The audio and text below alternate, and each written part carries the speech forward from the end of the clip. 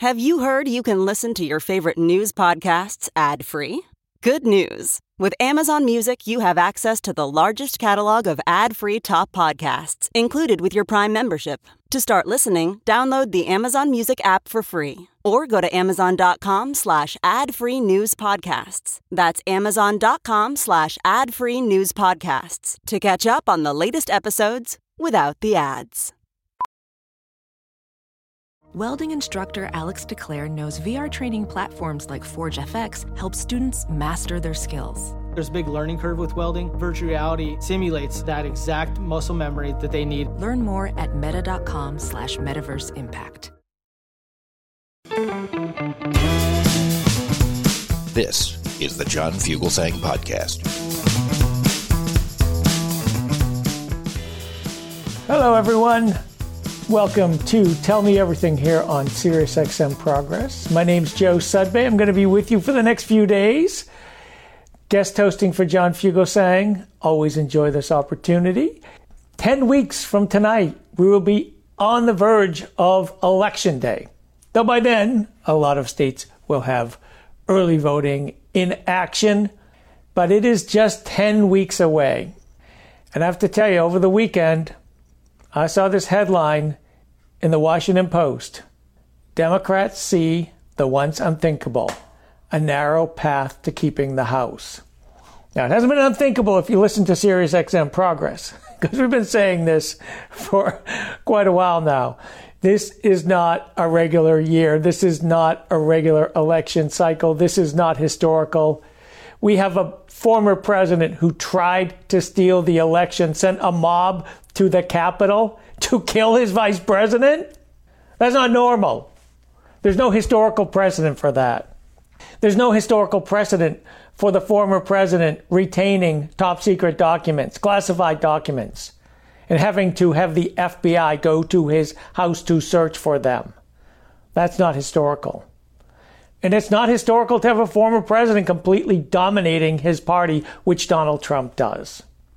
Still, it's a really good sign that it's not just us saying it anymore. The actual traditional media is picking it up. Now, it's still going to be complicated. You know, Republicans did okay in redistricting. No, not as well as they thought. Their gerrymandering has kind of reached a saturation point. And we've got some great candidates running around the country. Last week, we talked to a couple of them. Marie Gluesenkamp-Perez running in Washington's 3rd District. Jevin Hodge in Arizona 1. Those are pickup opportunities. There are a lot of Democratic pickup opportunities across the country. We have to defend what we have, and Republicans are throwing everything they can at it. But we're in a place where Democrats are feeling a lot better. The Washington Post wrote, after months of gloomy predictions, and I'll just add as an aside, the gloomy predictions came from reporters at the Washington Post, New York Times, Cook Report. Those are the ones making the gloomy predictions. But after months of gloomy predictions, Democrats are investing anew in flipping Republican seats. They are also directing more money to protect a roster of their own endangered incumbents. A list, party officials said, noticeably shrank since the spring. That means, and I'm just going to add a little commentary here to this too, the number of incumbent Democrats who were worried about losing their seats, not as long as it used to be. That's really important. Picking up Republican-held seats and holding the ones that are competitive, that are held by Democrats, that's the key to keeping the House. And I'd like to see them expand their margins. I'm greedy. Now, this is the rest of the Washington Post article. First, this paragraph. And they are trying to frame contests around abortion rights, putting Republicans on the defensive for strict opposition to the procedure in the wake of the Supreme Court overturning Roe v. Wade. They're trying to frame the issue. Democrats are framing the issue because it's true. This is reality. This is what's happened. The Supreme Court, the Republican political hacks on the Supreme Court, 3 of them appointed by that same Republican president who tried to steal the election, and who sent a mob to kill his vice president, took away the right women have to control their bodies. They think the government should do it. That's not, Democrats are framing it that way. And of course, we all know the biggest example of this was last week in New York's 19th congressional district, where Pat Ryan won. A surprising win. None of the same pundits who have been saying all along that Republicans are going to keep the House expected that one to happen. Threw them off. And it's really interesting to see this change in conversation. Pat Ryan, who won that seat, was quoted in this article. And this is what he said: "Showing a fighting spirit is absolutely critical. A lot of people rallied around just strong, clear, unequivocal positions on issues that in the past a lot of people would say you should be much more delicate or nuanced." I was so happy to see that. I hope Democratic candidates around the country and Democratic incumbents see that. Show a fighting spirit. Be strong, clear, unequivocal on issues that matter to voters. That whole idea you should be more delicate or nuanced. There's an entire industry in Washington, D.C. of consultants who teach candidates to be more nuanced and delicate and say the right words and use the talking points. And it sounds like pablum. This is not a time for pablum. This is a time to own it. Own the issues that matter to voters. Own the right to abortion. That's what Pat Ryan did. His first ad, and we played it last week, he released it on June 24th, the very day the Republicans on the Supreme Court issued that ruling, taking away abortion rights. And it was about fighting for abortion. So this is good to see. Democrats are in the hunt to keep the Senate, expand their margin in the Senate, and actually possibly hold on to the House. And this is not what anyone was thinking 6 months ago. We heard it. We still hear it. There's still a lot of people who want to rely on conventional wisdom and want to rely on the past history. Oh, well, you know what happened in 2010. Oh, remember what happened in 2018. What about what happened in 2014? Doesn't matter. This is 2022. It's completely different. Party in power, the party that's controlling our lives, is not at the White House. It's the Republicans on the Supreme Court. They're the ones that have changed the status quo. They're the ones that we have to defeat. And people understand that. And at the same time, it has been incredibly important that Democrats on Capitol Hill and Joe Biden have been on a roll, passing really important legislation. It's a perfect combination going into these final 10 weeks. Running on the accomplishments, what they're doing for the American people, lowering drug prices, addressing the climate crisis that is wreaking havoc on the world. Yeah, Democrats did that. Who said no every single step of the way? Republicans. And I'll tell you, when Biden was signing the Inflation Reduction Act and he called out Republicans, it gave me such joy. I was like, yeah, Joe, do that. More of that. And then we saw that speech from him last Thursday night. I came on the air. We were playing clips. This guy was a fighter. That's exactly what we needed to see. Exactly what we needed to see. Inspire the base, Joe Biden, because the base needs to be motivated. So after that really amazing, fiery speech last week in Maryland, we got word today that the president's going to be traveling to Milwaukee and Pittsburgh next week on Labor Day, and he's going to be celebrating Labor Day and the dignity of American workers. And I thought, that's good. Good to see him out there. And as an aside, John Fetterman's going to be there in Pittsburgh, and he's going to encourage the president to lean in on legalization of marijuana, another wildly popular idea that has passed on the ballot in every red state it's been on the ballot in. So yes, Joe Biden listened to John Fetterman on that one. But then later in the day, we also got a notice that this Thursday night, September 1st, President is going to be in Philadelphia, and he's going to deliver a primetime speech and this is what the White House said, on the continued battle for the soul of the nation. He's going to do it outside Independence Hall, right outside at the National Historical Park up there. And Biden officials have been telling the media that the president will talk about the progress we have made as a nation to protect our democracy, but how our rights and freedoms are still under attack. And he will make clear who is fighting for those rights, fighting for those freedoms, fighting for our democracy. And that is Joe Biden and the Democrats, because as we know, Republicans are fighting to take away our rights, fighting to take away our freedoms, and fighting to take away our democracy. And there was no more vivid example of that over the weekend. I'm sure many of you have seen this clip from Lindsey Graham vowing violence if Trump is prosecuted. I saw it. I'm a little speechless right now. I shouldn't be. Nothing Republicans do surprises me. But let's play the clip of Lindsey Graham on Fox News last night. When it comes to Trump, there is no law. It's all about getting him. There's a double standard when it comes to Trump. What happened with Hunter Biden is that the FBI weighed in to make sure a story didn't break for the 2020 election. We now have whistleblowers at the FBI telling Senator Grassley that they were told to slow down and back off Hunter Biden. And I'll say this. If there's a prosecution of Donald Trump for mishandling classified information after the Clinton debacle, which you presided over and did a hell of a good job, there'll be riots in the streets. Riots in the streets. And of course, brings up Hunter Biden because they're obsessed with Hunter Biden, refers to Hillary Clinton, which is, there was no crime there. We are right now sorting out the damage to our national security because of what Trump has on hand at Mar-a-Lago.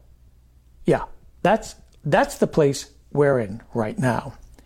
Now, last week when Biden was on his roll, he referred to the Republicans, the MAGA Republicans, as semi-fascist. I thought he was right. I wouldn't have used the word semi. I would have just said they're fascists. And of course, there was a lot of fretting in the media and a lot of tut-tutting. And why does Joe Biden say that? Joe Biden wants to be bringing people together.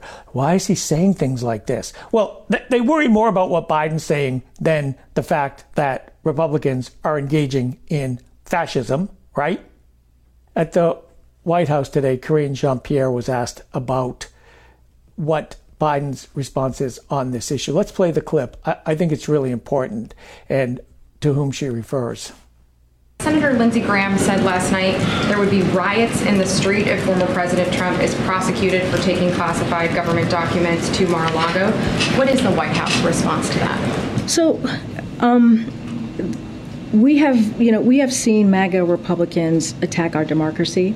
We have seen MAGA Republicans take away our rights, make threats of violence, including this weekend. And that is what the president was referring to when you all asked me last week about the semi-fascism comment. And he was clear, not all Republicans. There are some mainstream Republicans. He mentioned Governor of Maryland, Larry Hogan, and talked about him and what he's been doing and how he called him out of being that mainstream Republican. But we have seen these MAGA extreme Republicans making these kind of comments, which is dangerous.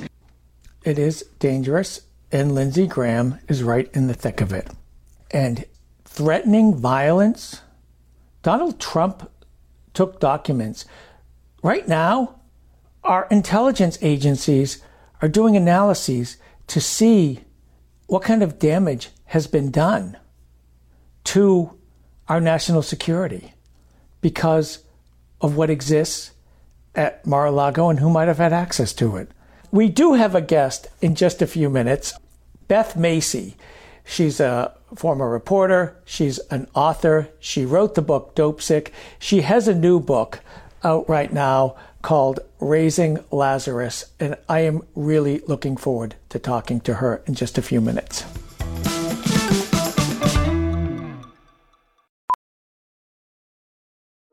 Welding instructor Alex DeClaire knows firsthand how VR training platforms like ForgeFX can help meet the demand for skilled workers. Anywhere you go look, there's going to be a shortage of welders.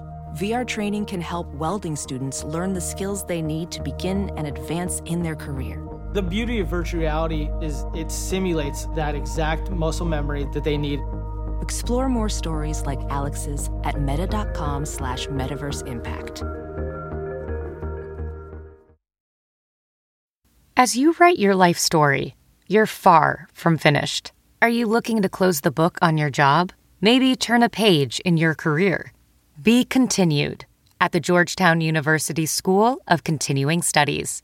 Our professional master's degrees and certificates are designed to meet you where you are and take you where you want to go.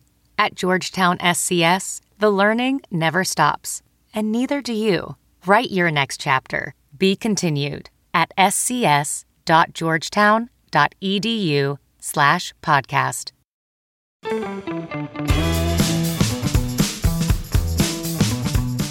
I am really quite honored that we're being joined right now by an author who I think has done more to raise the awareness of the opioid crisis in America than Beth Macy. Beth, welcome to the show. Thanks for having me. Oh, I'm so glad you could join us.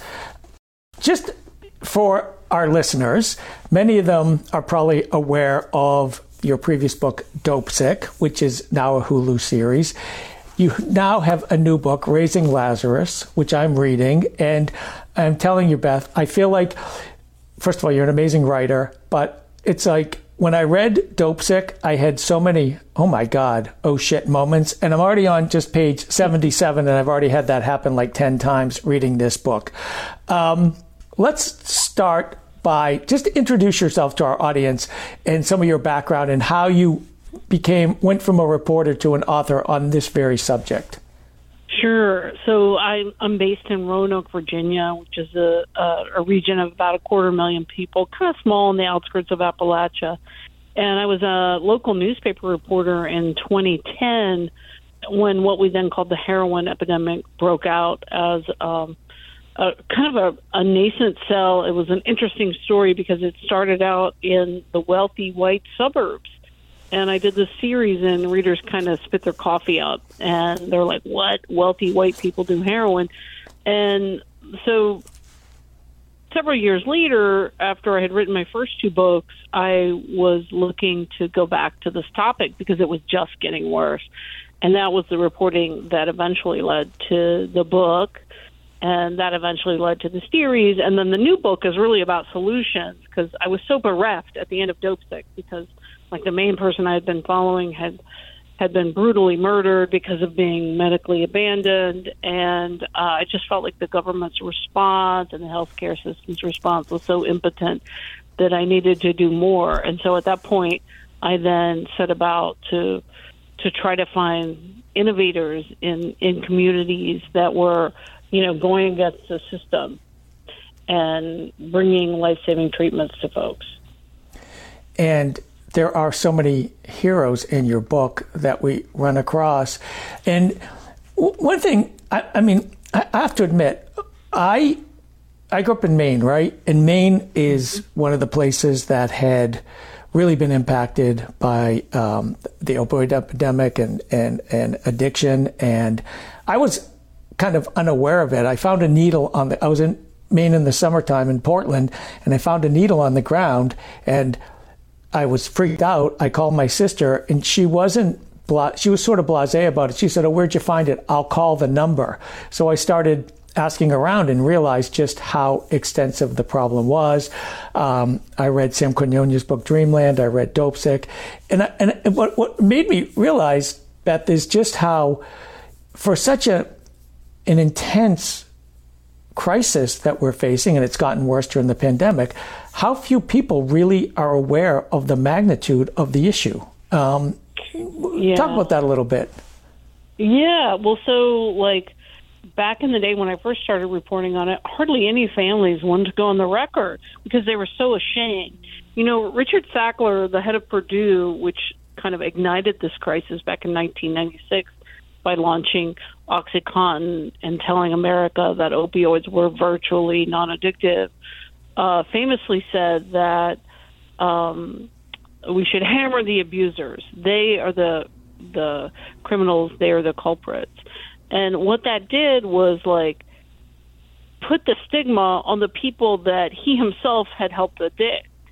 And it made the stigma even worse, so that by the time I started reporting on this in 2010, folks were like sending their kids away to rehab, but they weren't telling their neighbors about it. So it was very unseen unless you dig just slightly below the surface. And of course, now we know that fully a third of American families have been experiencing strife because of this. And you don't have to dig very far below, but unless you're looking for it, it's still kind of, nobody brings it up, right? Like I've noticed in my book signing lines with this book, people are much more likely to tell me the story of their loved one than they were, say, in 2018. But, it's still kind of a hard conversation. Right. Yeah. It's really it's interesting because as I read this book and your previous book, I used to work in the gun violence prevention issue, and it felt like you had so many of the same conversations with people. But when it was gun violence prevention, people were more willing to talk about it and look for solutions and go out and speak publicly. And that's not quite. It does seem to be changing, but it's not quite the same yet in the with the issue of people suffering from this crisis. So talk about Raising Lazarus, because you said you were looking for solutions. And one of the things is, for this level of crisis, there really isn't it doesn't feel like there's a concerted government effort to address it. And it's still so based on punishment. So talk a little bit about that. Yeah, so we're all, myself included, we have blind spots because we've all been inculcated in this drug war that began in the early 70s when we started, punishing drug users that inordinately affected black and brown people. It was really kind of a covert way to use racism as a cudgel. Even though white people were using drugs at a rate far greater than white people, black people tended to, I tell the story of my son getting in trouble and having, the social capital, the money to hire a lawyer, whereas the other people in the courtroom that day were, people of color who were, defended by public defenders, and, they got felonies, which really has a big impact on your life. And so because of the drug war and because of this mentality that people who use drugs are moral failures and criminals, we have sort of given a pass at the systems that should have been treating folks with addiction as people with a treatable medical condition. And, if we wanted to, as a nation, there's a lot of models elsewhere in the world, in Canada and in Western Europe. We could reduce our overdose deaths to practically zero. We really could, because the treatments are pretty good. There are some medication-assisted treatments, buprenorphine and methadone, that have really high efficacy rates, but we're just simply not offering access to them, particularly to drug users who have been using for years and who have lost all their social capital. Many of them are living unhoused. A lot of the women are resorting to sex work, and it's all being fueled by this outsized fear of becoming dope sick. And until we make the treatments easier to access than the dope, we're going to continue to see this problem soar. It's really such an important point. And what has struck me from reading your books is, it's a disease, it's an addiction, and it requires medical intervention. And yet there's this resistance, or there has been a resistance to medically assisted treatment, when, it's like the way you can use medicine to cure it, and there's a resistance to that. It just doesn't make any sense.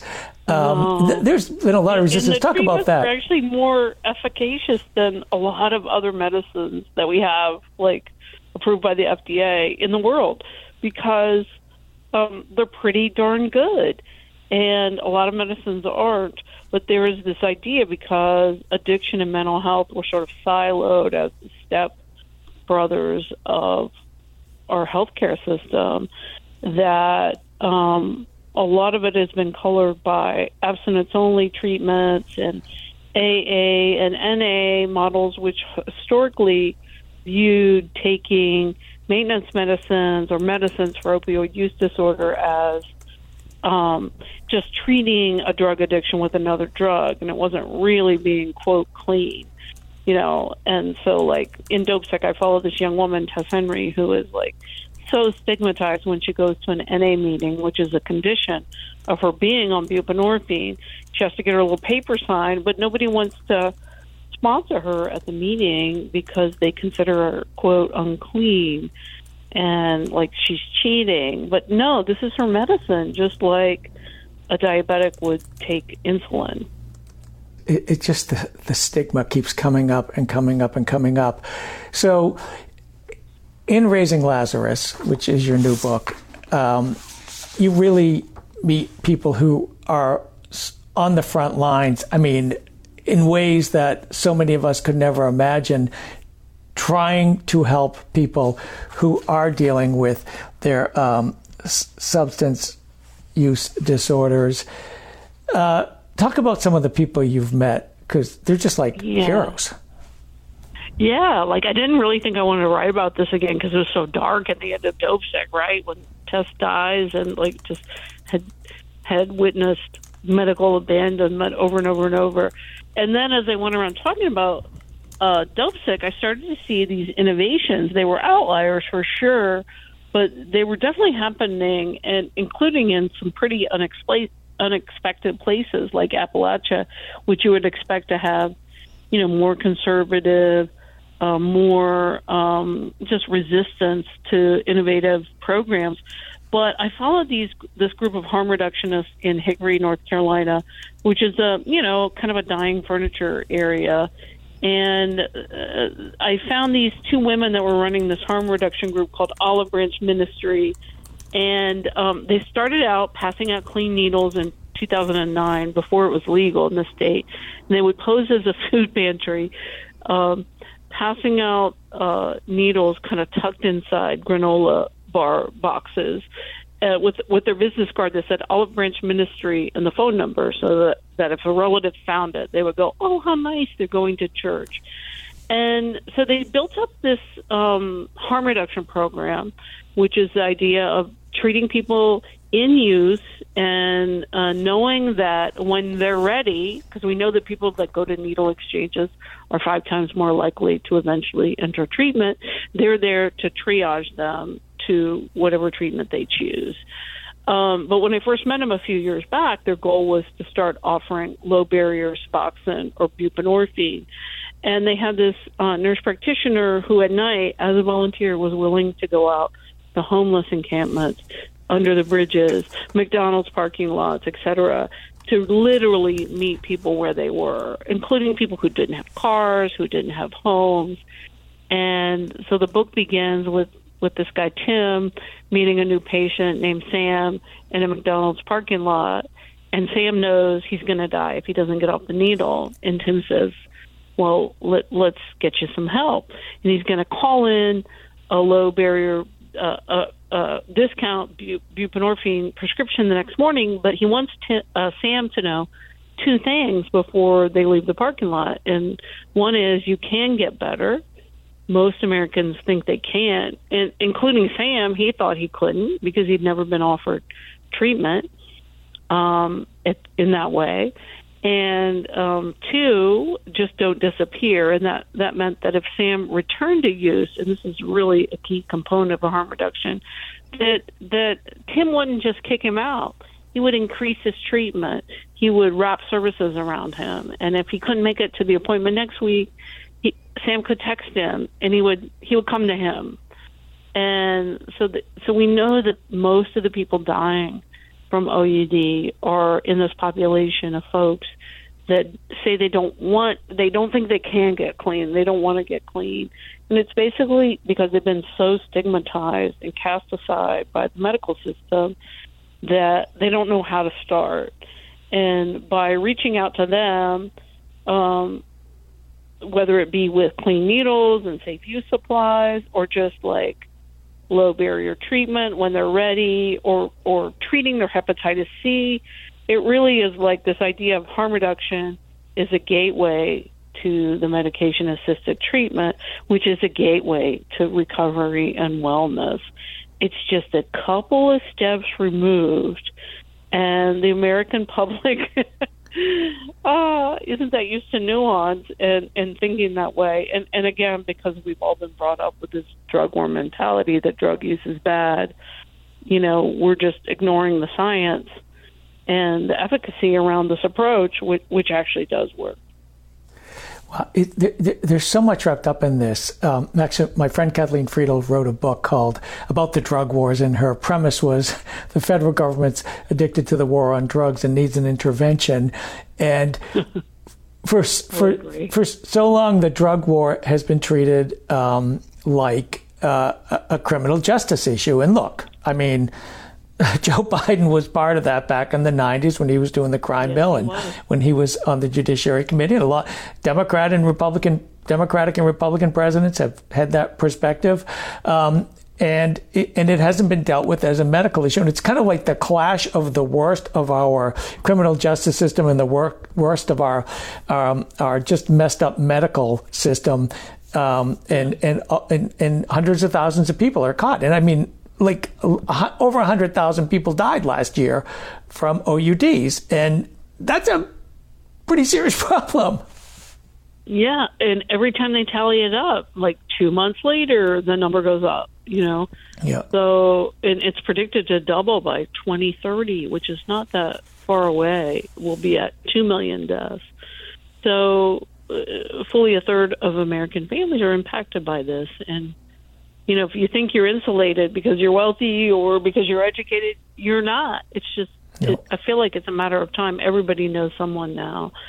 And that's why I'd really like Congress and our leaders to step up and have some courage. We know what works. We know that buprenorphine in the emergency rooms works. Only 8% of doctors have bothered to become waivered to prescribe this life-saving medication. There's a special waiver called the X waiver they all have to do. President Biden should X the X waiver, and this is actually a bill right now called the MAT Act is in the Senate right now, and that's something people could do right now is they could call their senators and say, we need to get the MAT Act across the line.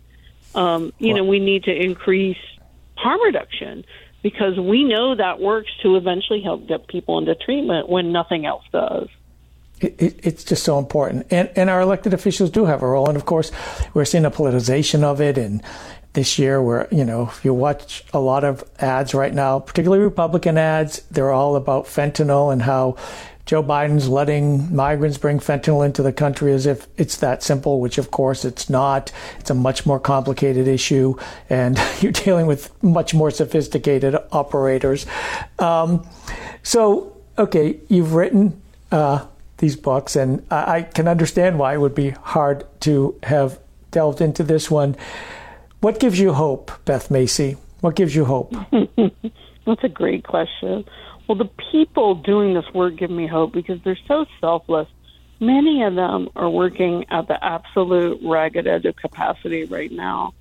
Many of the people best poised to help folks at the height of chaotic use are themselves in recovery. And it's a sad irony that the people who are best poised to help are also the most likely to relapse themselves just because of the stress of this work. And so they really need help. We have a treatment gap of 87% in America. That means that only 13% in the past year of folks with OUD have managed to access treatment. I mean, that's like a big old F. 13%, you'd be kicked out of school with 13%. And so we really need to make sure that the money that's beginning to come down from the opioid settlements goes to programs that are not abstinence-based, that are not drug war oriented and, incarceration first models. We need to get help to these people. Many of them were initially addicted through no fault of their own, that because the government allowed the regulatory bodies to be co-opted by big pharma. So, there's such a role for government to play to, as you mentioned, Joe Biden, when he was a senator, championing drug war laws. Like, there's a role for him to play, especially with his son suffering from SUD, to really make amends for what they allowed to happen. Just really great work. Raising Lazarus, a really great book. Hope, Justice, and the Future of America's Overdose Crisis. Beth Macy on Twitter at Papergirl. What is it? Papergirl Macy. I was going to say Papergirl Beth, but it's Papergirl Macy. Thank you so much for talking to us tonight. And really, thank you for just informing the nation of a problem that we need to address. Of you. Yeah, thanks so much. I appreciate it. I appreciate you joining us. We're going to take a break. We'll be back in just a few minutes.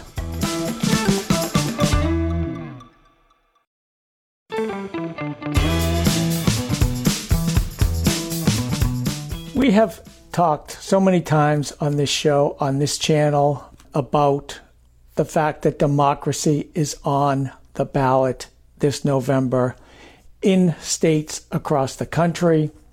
And the jobs across the country that are so critical to administering our elections and keeping them safe and secure are secretaries of state. And one of the most competitive, one of the most important, because literally it is a ballot fight for democracy, is happening in Nevada. And I am so excited right now to be joined by the Democratic candidate for Secretary of State in Nevada, Cisco Aguilar. Welcome to the show. Hey, thanks for having me. I'm excited to be here. Well, I'm so glad. I mean, everyone, we're all obsessed with the elections, right? And we're all obsessed with saving our democracy. You are on the very front lines. You are one of the people who's going to do it for us. Introduce yourself to our SiriusXM Progress.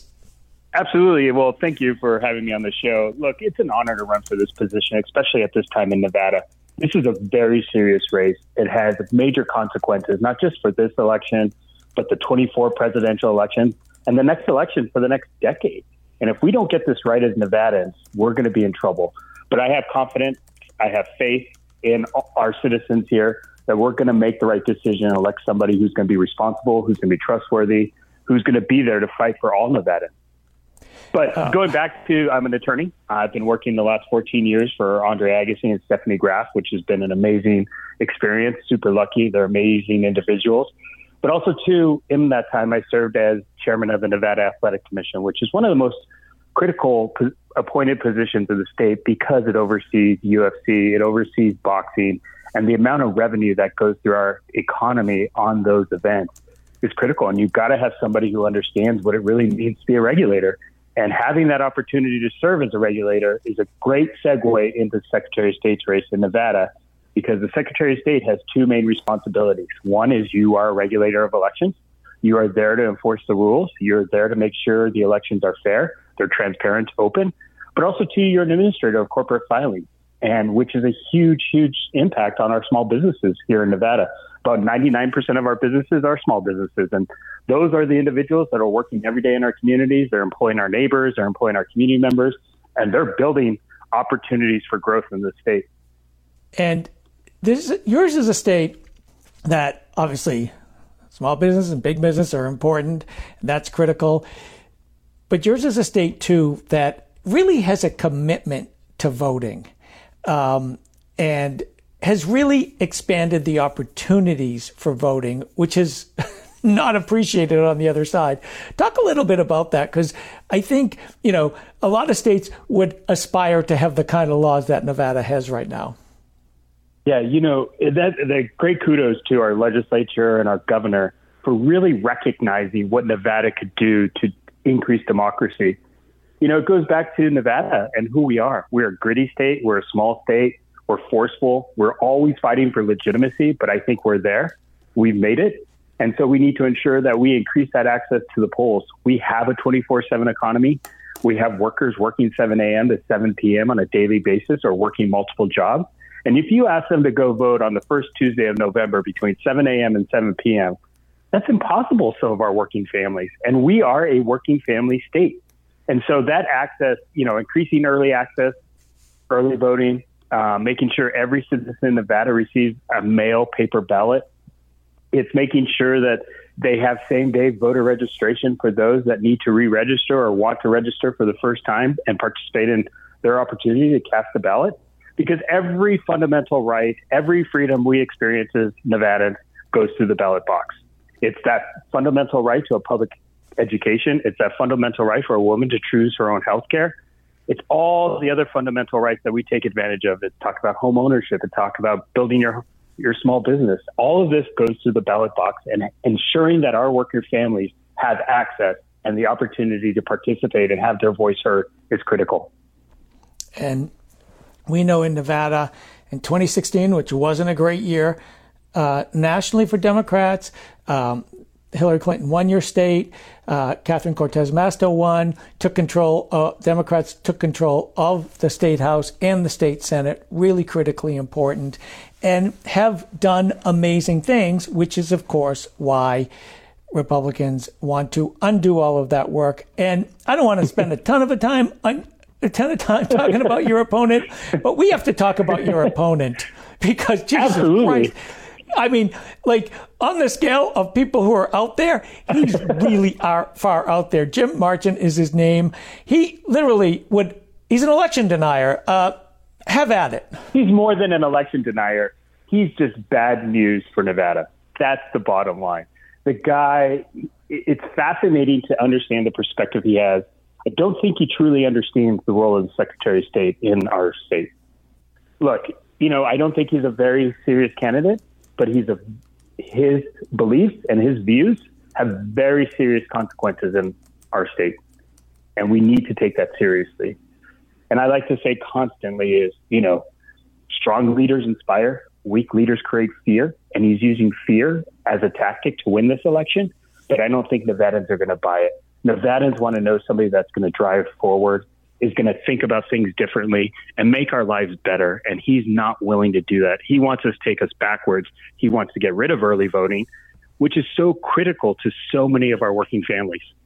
And taking backwards, I mean, this is a guy who literally stood with fake electors. I mean, beyond election denier, like you said, this is the kind of person who, if he were to win, we could not rely on Nevada's electoral votes in 2024. We just couldn't. It's that serious. And, it seems so hyperbolic, but it's not hyperbole. They are telling us who they are and what they'll do. And he is really unabashed about letting everybody know his views on this.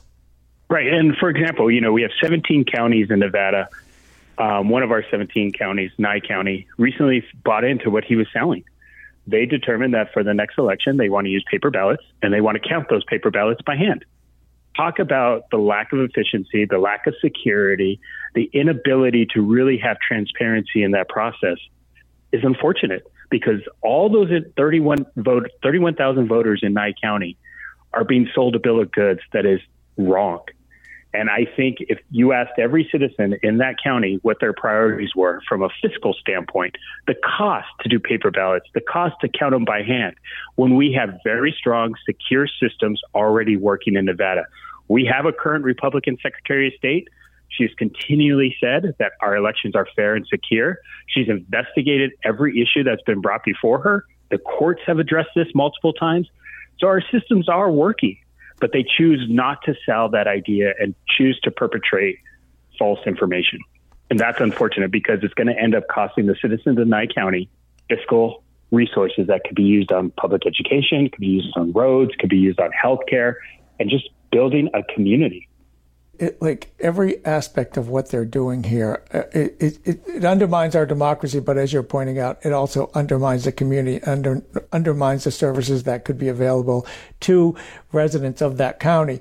So, Cisco, you're out there, you're campaigning. What are you hearing from voters? Like, do voters get the threat to democracy?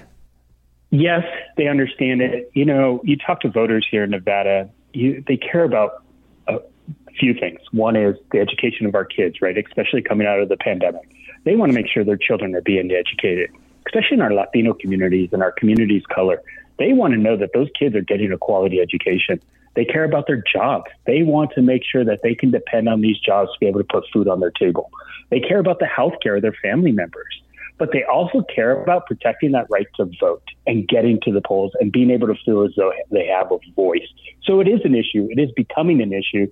We're just trying to educate people to understand it, because you look at his supporters, they're going to come out 100%.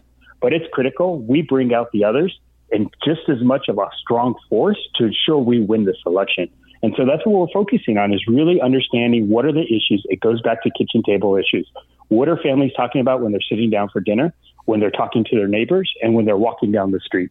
And that's what we want to focus on, rather than these other issues or these red herrings about unsecure election.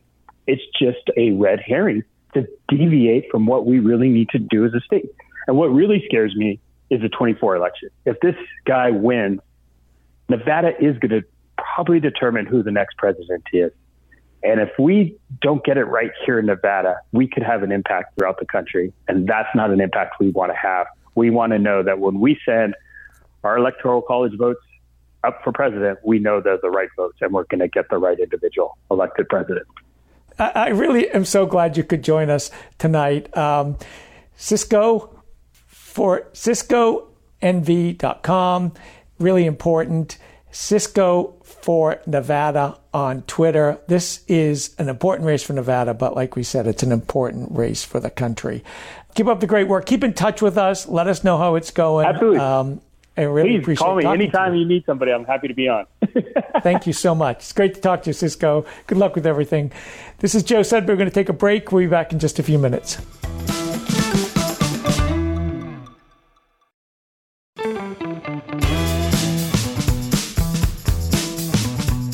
Welcome back to Tell Me Everything here on SiriusXM Progress. For the past 24 days, 24 days, members of United Farm Workers undertook a march that was over 330 miles. They were marching to Sacramento to fight for their union rights, to influence Governor Gavin Newsom. And joining us to talk about it, what the march was about, and where we are, I'm really excited to be joined by Elizabeth Strader, who's the Director of Strategic Campaigns for the United Farm Workers. Welcome, Elizabeth. Thank you. Thanks so much for having me. I'm pleased to be here. Well, I'm really glad you could join us. At the top of the hour, I told everyone, if you ate today, particularly if you ate fruits or vegetables, there's a good chance something you ate came through the hands of a member of the United Farm Workers. So before we dig into it, for people who don't know who UFW is, tell everyone who the members of your union are. Sure. So the United Farm Workers is the oldest and most influential labor union for farm workers. It was founded in California with a merging of a couple of groups in the 60s. Certainly, if you've passed a school or a street named after Cesar Chavez or Dolores Huerta or Larry Eaton Leong, you're talking about some of the co-founders of that movement. And, so that takes us to today. We certainly have been reflecting on our history and on our future these last few weeks. So your members undertook a march. And it wasn't just like in the middle of the summer, in the middle of California, which it's a little hot there this time of year, 335 miles, 24 days to Sacramento, the state capital, to push Governor Newsom. Tell us why. Sure. So we were calling it the March for the Governor's Signature. We called it that because that's what it was. We were marching for, to gain the support of Governor Newsom on a piece of legislation called AB 2183, which as of today has been passed by the California legislature and is sent to his desk for signature. And? Well, that bill, A very similar piece of legislation was passed by the California legislature last year, although it was vetoed on the first day of our march.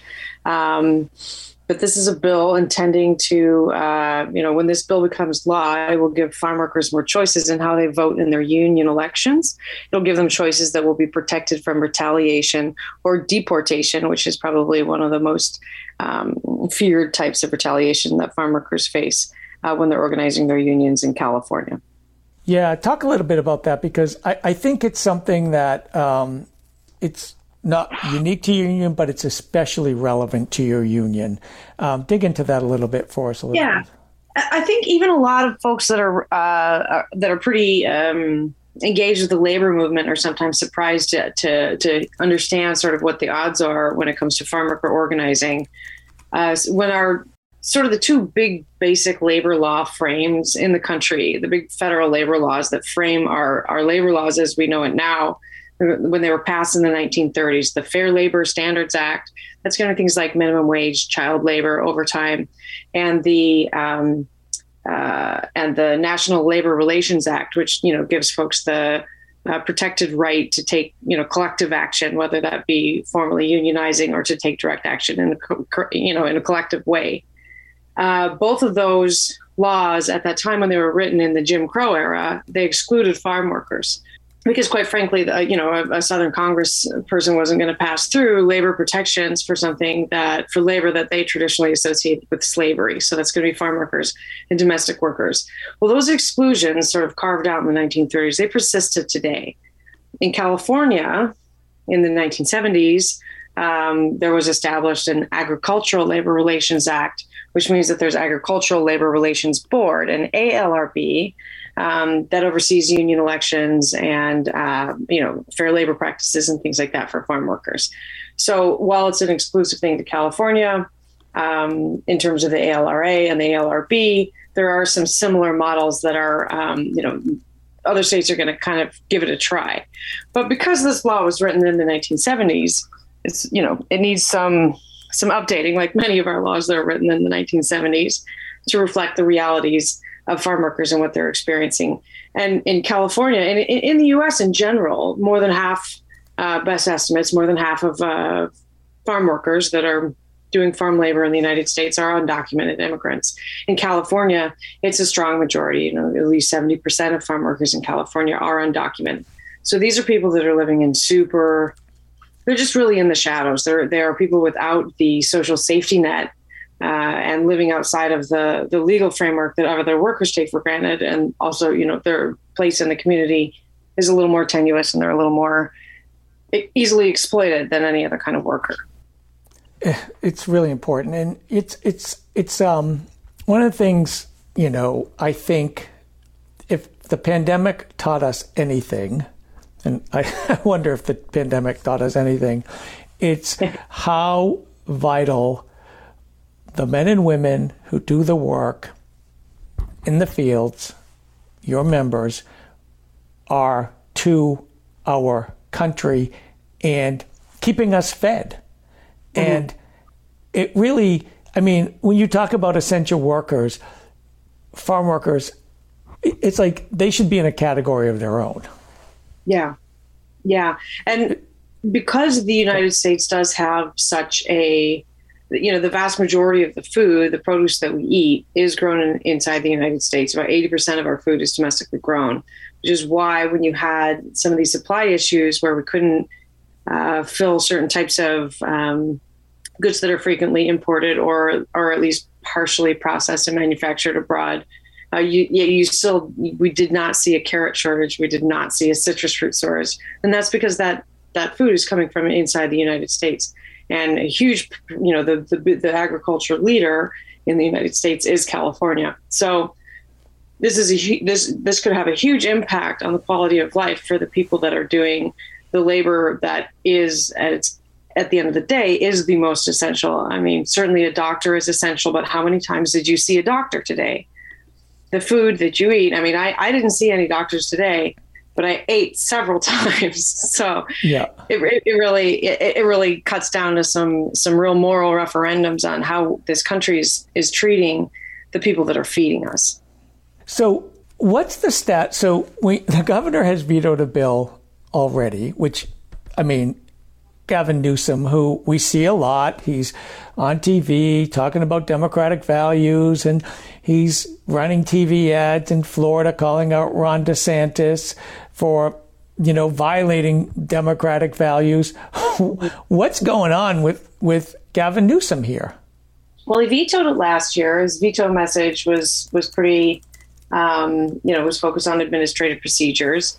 We reintroduced this year with more co-authors, and we have put onto his desk a framework that addresses 100% of the issues that he raised within his veto. And in addition, we compromised further and added a sunset clause, which means that we have 5 years to figure out if this law is going to work or not, and 5 years to improve upon it. So there isn't even a huge, fear of locking in a law that would have to be repealed if he finds that it doesn't work. He has 5 years to work with us. On the final day of the march, a mile before the end, we were reading, we read in the Fresno Bee, actually, newspaper, a piece that said that he, in its current form, he doesn't think that he can sign it. And you've probably heard the phrase, it was coined by Dolores Huerta, one of the co-founders of the United Farm Workers. You've probably heard "Si se puede," or "Yes, we can. Yes, it's possible." And so he says, "I can't sign it." Well, yes, he can. Si se puede. And that was really as the attitude that we were having as we stepped out into that final mile of the march with, some 6,000 people behind us, and Dolores Huerta, who joined us for that final mile. She's 92 years old now, just to really send a really strong message of, si se puede, you can sign it. Yeah. So it's now passed through the Assembly, the amendments, and it passed through the Senate with amendments, and then it was sent back to the Assembly this morning or this afternoon for concurrence vote. So it is now passed both houses of the legislature with even broader support than it had last year, and it's sitting on his desk, waiting for him to make good choices. Si se puede, Governor Newsom. You. And first of all, everyone should be following UFW updates on Twitter, in part because the news, really great updates. And you're having vigils right now in Sacramento, San Francisco, Los Angeles, and Fresno to urge the governor to sign the bill. But also just the day-to-day, and I find your regular updates with people working in the field, explaining the work they do. It is amazingly hard work, and they do it. And I think the way you all document it is so critical for the rest of us to understand what's at stake. And so now, of course, the Twitter feed is a lot about what's happening with this legislation. But really, you and your colleagues do such a great job of really trying to explain the work to the American people. And that just seems so vital to building support. Elizabeth, talk a little bit about that. Yeah, well, our goal, the vast majority of the content in regular time, certainly during the final stretches of the march, where we're talking an awful lot about the march, but on a day-to-day basis, whether you're on Facebook, Twitter, or Instagram, our @handle on Twitter and Instagram is both @UFW updates. On Facebook, you'll find us just United Farm Workers. But what you'll find on those feeds every day, you will see the work site, the face, hear the name, and see the actual work that is being produced, that produces the food that's in your kitchen. So in a time where, there's a lot of people that think that they know their blood type means they should eat certain types of food and that'll make them the most nutritious. And they have this intimate relationship with food in some ways. But in the other way, on the other hand, they are totally removed from their food to the extent that they wouldn't recognize what a Brussels sprout looks like when it's growing, let alone what it takes to harvest it. And so that's the goal of our social media feed for the most part, is to make sure that every single day a consumer can log on and see what it takes, really humanize that labor that puts food on your table every day. Because it's remarkably skilled. It's fascinating work. It's fascinating to watch it. It's very, some people talk about how satisfying it is to watch a hand harvest. of a row of radishes, and just how nimble and how skilled the work is. But you can also see how grueling it is. And we often talk about piece rates, which is many farm workers are not paid hourly. They're paid by the piece rate, which means they might be paid $30 for a 4 foot by 4 foot by 4 foot bin of citrus fruit, half a ton of citrus, and they're paid $30 to harvest that, or they're paid by the bucket, or they're paid by the row. So looking at that, to us, it's kind of a moral math. We're doing a moral math question. It's 106 degrees. He's making 75 cents per 5-gallon bucket of turnips that he's hand harvested. What's the moral math on this? And it's just, I feel like consumers need to do better at seeing the really skilled and grueling and undervalued work that goes into their recipes and onto the plate. I think, it's incumbent upon us as Democrats and progressives to push our leaders to do better and to deliver. And, the United Farm Workers shouldn't have to march 335 miles in the summer heat to get Governor Newsom to do the right thing. And I really hope Governor Newsom will do the right thing. The legislature, the Democratic-controlled legislature, is supporting it. As you said, you've picked up support. And we have to put pressure on our elected officials. And it is one thing that we can do. Republicans don't. Republicans don't ever get that, they march in lockstep. We march to make our leaders do better. And that's really the great work that you and your colleagues do at United Farm Workers. Elizabeth Strader. UFW updates on Twitter. Follow it, you guys, because you'll be inspired and you'll be in awe. Straterize. You have such a great Twitter handle. I've always liked it. Thank you so much for talking to us tonight. Keep us posted. We'll keep an eye out to see what the governor does, and hopefully he'll do the right thing. Thanks for joining us.